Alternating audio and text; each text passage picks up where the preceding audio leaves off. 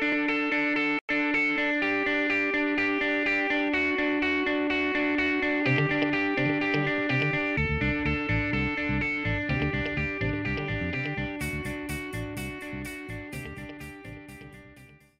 you would like to turn in a Bible because you brought your Bible and you want to look at your own copy of the Scriptures, you can turn to John chapter 1. That's where we're going to be for today's sermon, but as always, it will be on the screen as well. We are continuing our series on identity, and we have covered a lot of ground over the last several weeks. We've talked about all kinds of things, from being created in the image of God and what that means. But we've also talked about what it means specifically to have a Christian identity, an identity that is centered in the Lord Jesus. And that's what we've been talking about for the last several weeks, and that's what we're going to be talking about again today. And as I've said every single time, if you are an unbeliever, if you are someone who does not yet believe in Christ, that doesn't mean that this sermon isn't for you. You can hear this sermon and you can see what it means to belong to Jesus. And you can see the wonder and the joy and the goodness that comes from being united to Christ by faith. And I hope that that means that the next time you come to a service like this, you will join in with us and recognize your identity in Christ as you believe in Him. But yes, this is mainly for the people who are already believers to see who they are. And we're looking at John chapter 1, verses 10 through 13. It starts with a personal pronoun, so let me tell you who that personal pronoun refers to. It's Jesus, all right? So verse 10 of John 1, He, that is Jesus, was in the world, and the world was made through Him, yet the world did not know Him. He came to His own, and His own people did not receive Him. But to all who did receive Him, who believed in His name, He gave the right to become children of God, who were born not of blood, nor of the will of the flesh, nor of the will of man, but of God. Let me pray for us. Thank you, Father, for your word. It is a beautiful word today. Cause that beauty and the joy of what this passage is saying to really infiltrate every nook and cranny of our souls, so that we will live in a way that shows that we do believe these things. And for those who don't believe them, Lord, by your Spirit, would you work in them even today, that they would see the joy of what it means to be a child of God, and that they would embrace that call themselves. And for all of us, that we would grow in what it means to be a child of God, and we would live accordingly. Help us in this. Father, Son, and Holy Spirit are one true God. Amen.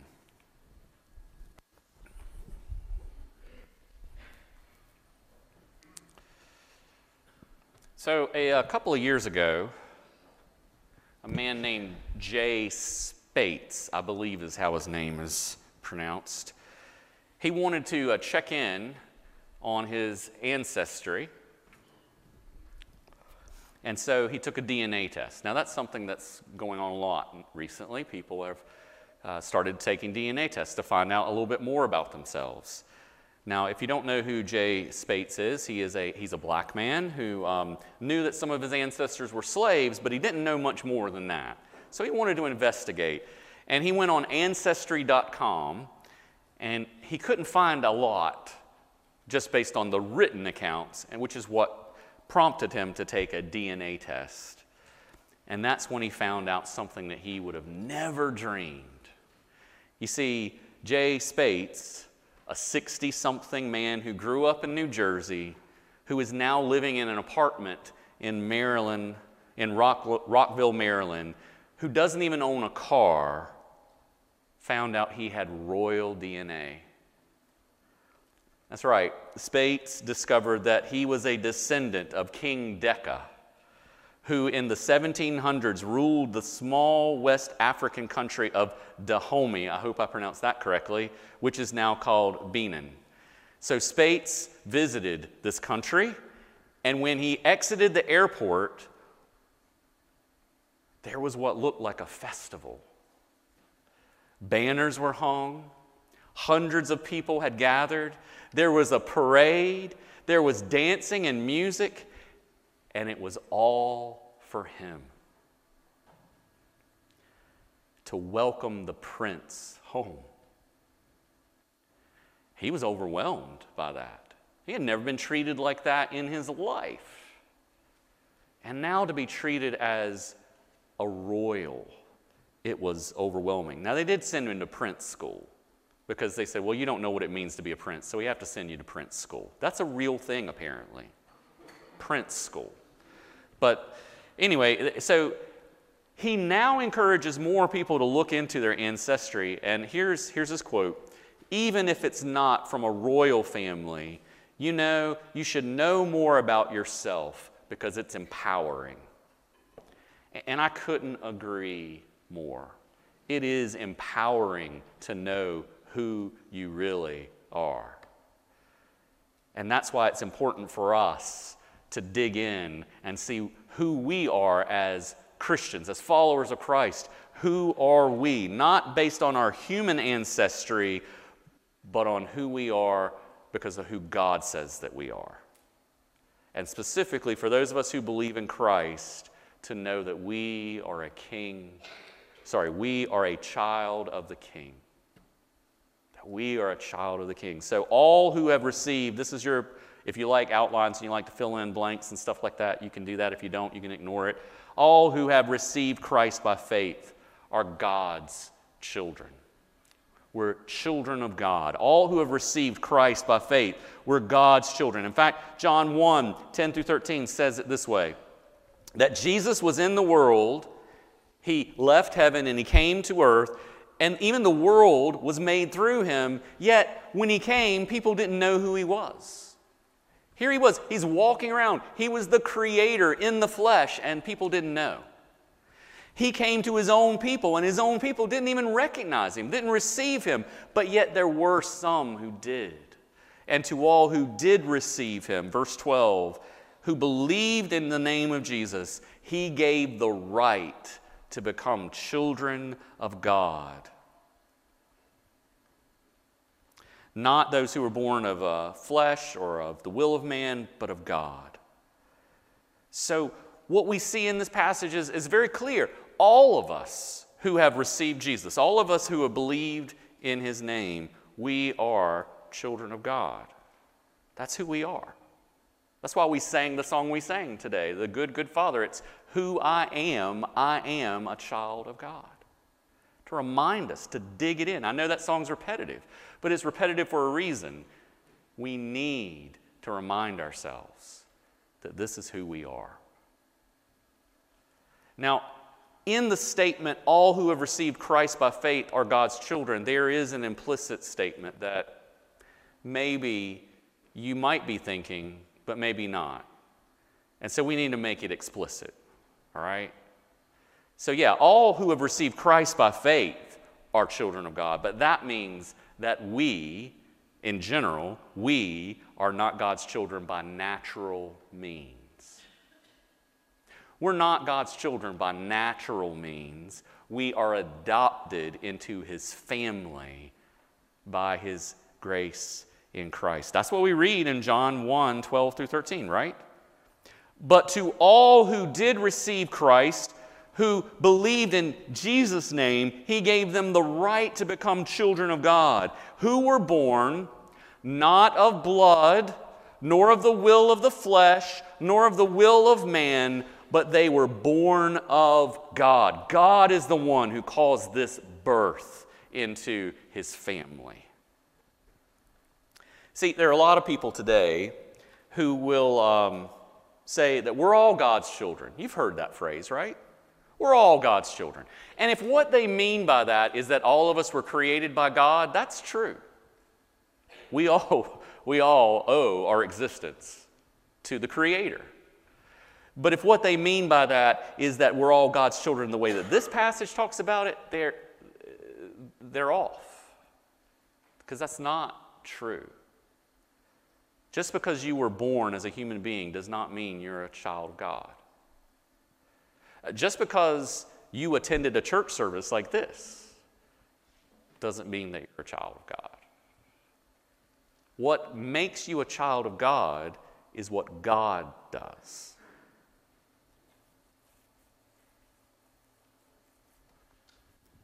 In fact, in Ephesians 2, we read what our natural state is.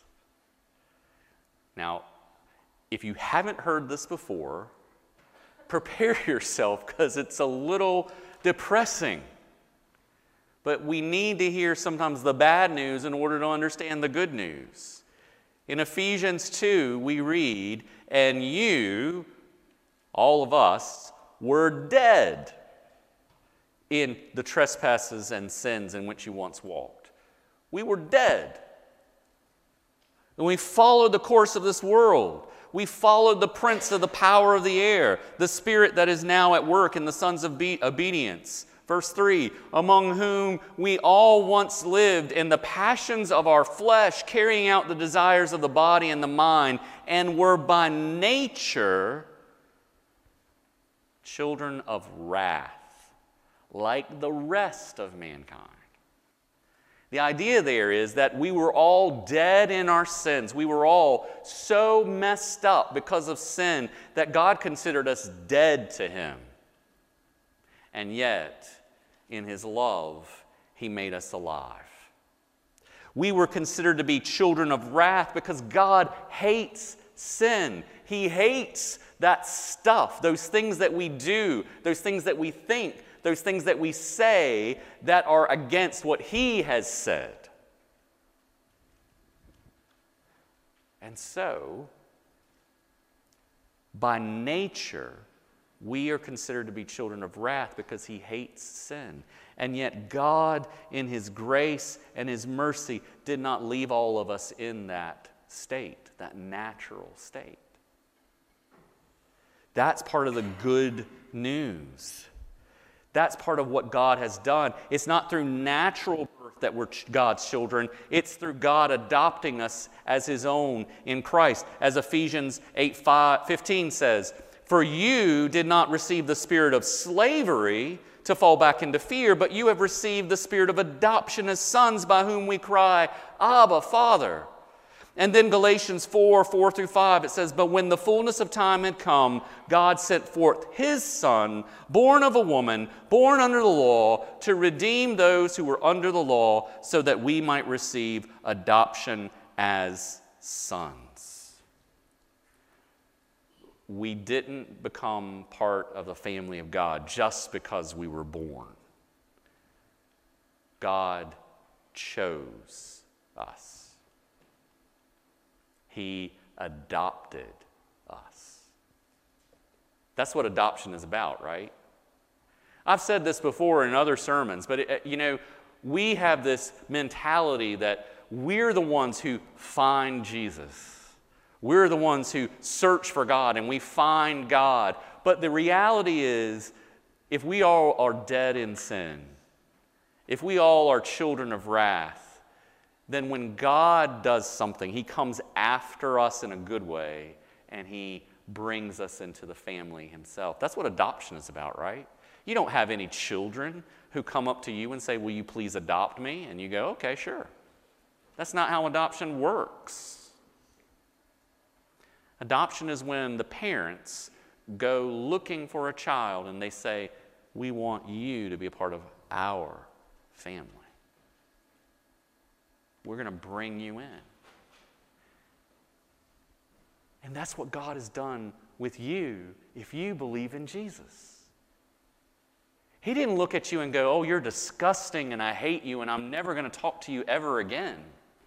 No, He said, "Okay, you are a little messy. Yeah. You're kind of nasty with your sin. But you know what? I'm going to take care of that." Like last week when we talked about being justified before God, God is taking care of our sin by nailing it to the cross. And then it was buried with Christ, and when he rose from the dead, we were vindicated as God's people. We are now his, and not just his in the way that we have a right relationship with God, but he went even further and he brought us into his family. This is one of the things that I want to really emphasize for a moment, because it is so easy for us to focus on the fact that Jesus died for our sins and rose from the dead so that our sins would be forgiven and we would be seen as righteous in God's sight. And that is a beautiful thing, and we never need to downplay it. But I want you to hear this, and I want you to understand this, that God could have just stopped there. God could have said, yeah, you're eat up with sin, as my parents used to say. You're eat up with that. Sin is everywhere, and I hate your sin. So I'm going to take care of you by taking care of your sin. I'm going to remove your sin from you as far as the east is from the west. I'm going to throw it into the sea, and I'm going to remember it no more. But you know what? I don't want to have anything to do with you. I'm going to give you a right standing with me, but then I really don't want to see your face ever again. He could have done that, because he's God. He could do what he wants. But that's not what he did. Not only did he remove our sins, not only did he take those sins away, not only did he give us a right status, but then he said, I want you to be my child. I want you in my family. I want to be your father, and I want to lavish you with gift after gift after gift, because that's what a good father does, is he cares for his children. And that's who I'm going to be to you, because now you belong in my family. You hear that? That is such good news. God could have simply stopped at making us right with him and then said, go away. But instead, he lavishes us. And that's what we need to understand. That part of being adopted into the family of God, when God adopts sinners into his family, he demonstrates the lavish nature of his love and grace to us. Adopting sinners into his family demonstrates the lavish nature of God's love and grace to us. As we read today as a confession of faith from 1 John chapter 3, and see these words one more time. See what kind of love the Father has given to us, that we should be called children of God. See what kind of love the Father has given to us, that we should be called children of God. And so we are. That's who we are. The reason why the world does not know us is because it didn't know him. But beloved, we are God's children now. This is who we are. And we're going to talk about this in a couple of weeks. But I do want to hit it today just a bit. And what we will be as God's children, when we grow up, so to speak, what we will be has not yet appeared. But we know that when he appears, when Jesus appears, we shall be like him, because we shall see him as he is. When we see Jesus face to face, when we see our God face to face, then we will be perfected as his children. And everything that means, it's ours. Look at the lavish love that God has given to sinners, to people who have rebelled against him, to people who have done wrong and said wrong and thought wrong things. And yet God says, I'm going to take care of your sins by nailing them to the cross, and I'm going to give you a right standing through the resurrection of Jesus, but I'm also going to say, you're my child. You're mine. To try to put this into some perspective, imagine that you wanted to adopt someone into your family. Now, most likely, if you did, you would go to an adoption agency. And you would fill out paperwork and pay lots of money to make sure that you were able to adopt someone into your family. But what if you said, okay, I want to adopt someone a little different. Take me to the worst place on earth. And take me to a place where there's a teenager.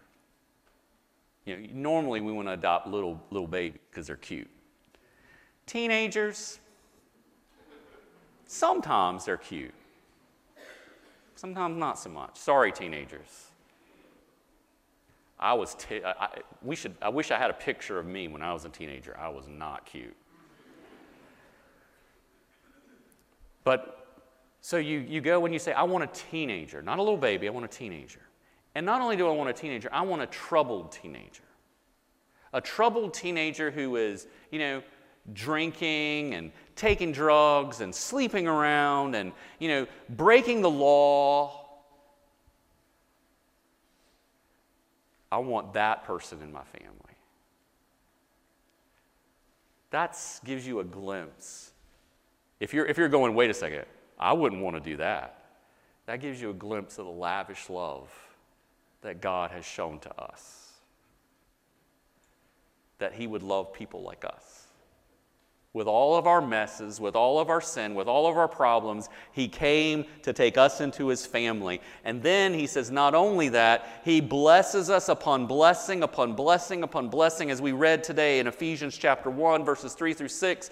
Blessed be the God and Father of our Lord Jesus Christ, who has blessed us in Christ with every spiritual blessing, everyone in the heavenly places, even as He chose us. See, there's the adoption language. He chose us in Him before the foundation of the world, that we should be holy and blameless before Him. In love, He predestined us for adoption as sons through Jesus Christ, according to the purpose of His will, to the praise of His glorious grace, with which He has blessed us in the Beloved. What a beautiful passage that is, that tells us how God has lavished His love on us, even before we were ever born. That we were on His mind. That He said, I want them to be a part of my family, even though I know what kind of life they're going to live. The problems they're going to have, the sins that they're going to commit, the things that are wrong with them. That's not what is going to stop me from making them mine. My child.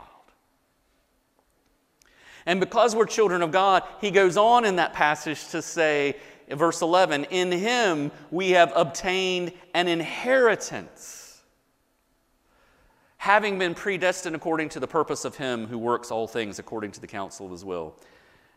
Some of you know that my dad was he had a farm, and I think I've told this story before, that when I turned 18, my dad said, so son, one day I'm going to die, and I want to pass this land over to you. I want to pass my land down to you, and I want you to, oversee it as the farm that it is. And I said, I don't want it, because I do not want to be a farmer. I hate being outside in the tobacco fields. It's nasty work, and I don't want to do it. Give it to my sister. And he did. It belongs to my sister now. This is an inheritance that we cannot say no to, because it's ours. And we will have it for eternity. And it is so much better than a father saying, hey, I'm going to give you this land so that you can work in the tobacco fields all your life and get messy with tobacco gum. Any of you ever been out in a tobacco field? No, you haven't. Okay, some of you have. Okay. So you know what it's like. You get messy, you get dirty, you get sweaty, and by the end of the day, you look at your hands and they're all black with that goop from the tobacco plant. and there's snakes out there and tobacco worms and all kinds of stuff. Does that sound like a great thing to do? Here's your inheritance, son. But that's not the kind of inheritance that God gives us. No, it's an inheritance. It's what Jesus inherits. And you know what Jesus inherits? Everything. Everything in the universe belongs to Jesus because he is the King of Kings and the Lord of Lords, and it all belongs to him. And then Jesus shares it with us because we too are children of God. Wow. Wow.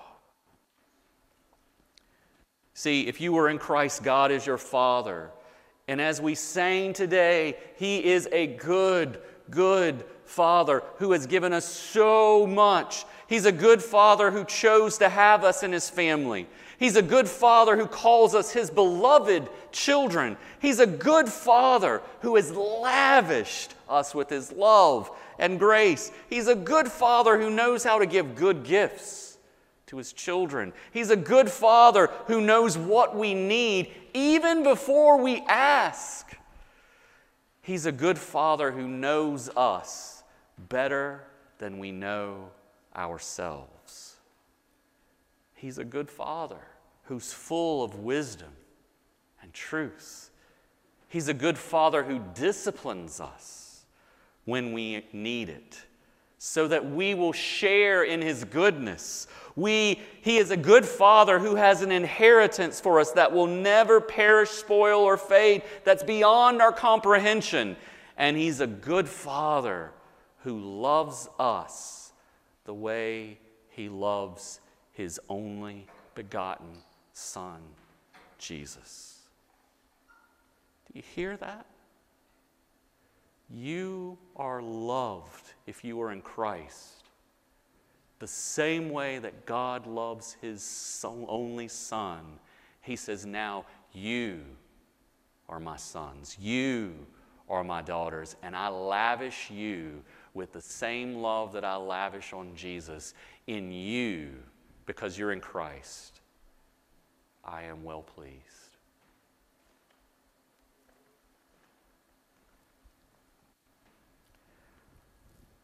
I mentioned my dad.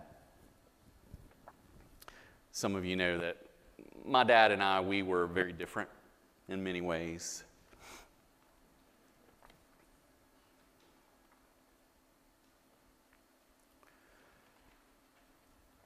One of the things I had to work through when he died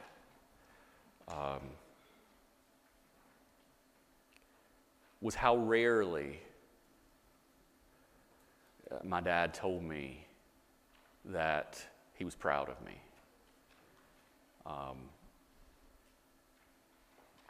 In fact, I don't remember a day where he said that to me. I think he said it to other people,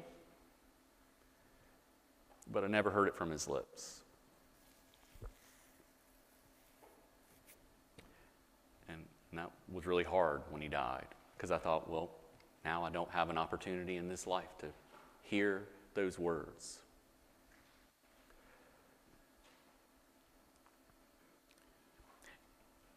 And that's when this truth that we're talking about today became so powerful to me.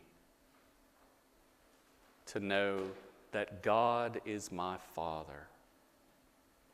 And that because I am in Christ, not because I did everything right, not because I'm super great, in fact, I'm not, but because he loves me and because I am in Christ, he is able to say to me, this is my child, this is my son, in whom I'm well pleased.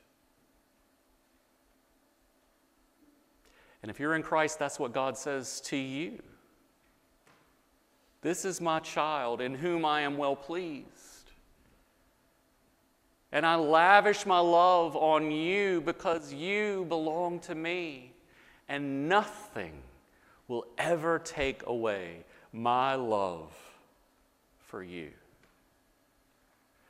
And we're going to celebrate together forever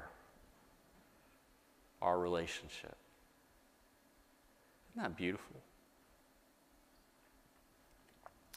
So if you like action points, here's some things that I would like for you to take away today.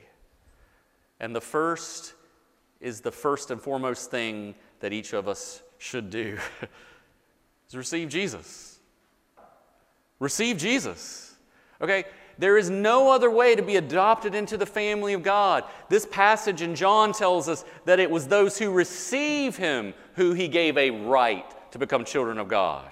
So if you haven't received Jesus, this is a good day to do so, to know the love of God as Father, to know the sweetness and the wonder and the joy of having a Father who says, I love you and I will go to great extremes to make you mine.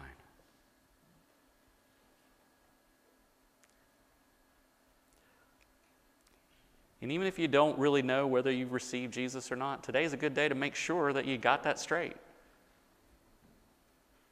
If there's any doubt, just go to God and say, God, I know I've messed up. I know that I'm a sinner and I need you. Will you help me to receive Jesus for reals? You don't have to say for reals if you feel like that's sacrilegious. But you can say for real, that it's something that I really do want to be your child, and I really do want my sins forgiven, and I really want to be a part of your family, and I know I need Jesus, so give me Jesus. Start there. And then for all of us, if you know you've already received Jesus, then remind yourself daily that you are a child of God. Remind yourself daily that you are a child of God. Why do we need to remind ourselves daily? Because we forget. How many times, Christian, have you heard the words, you are a child of God, and on Monday morning, you don't act like a child of God? You don't think of yourself as a child of God. You think of yourself as an orphan. Just kind of wandering around doing your own thing. We're a little bit like... Okay, this is a little bit of a dated reference, but Drew Barrymore's character in the romantic comedy 50 First Dates. If you're not familiar with that film, Drew Barrymore plays this woman named Lucy who she suffers from a type of short-term memory loss. And every day she wakes up with no memory of what happened the day before.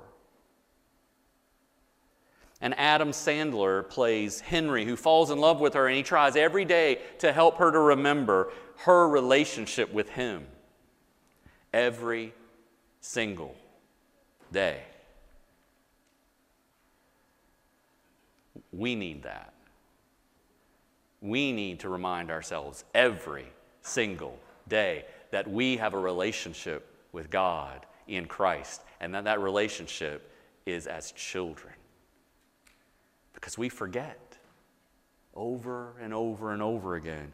And if we can remember who we are in Christ, we can have joy in our lives. We will be able to live in a way that shows that we belong to God, and people will be able to see the family resemblance. Right? And that's what we all want, right?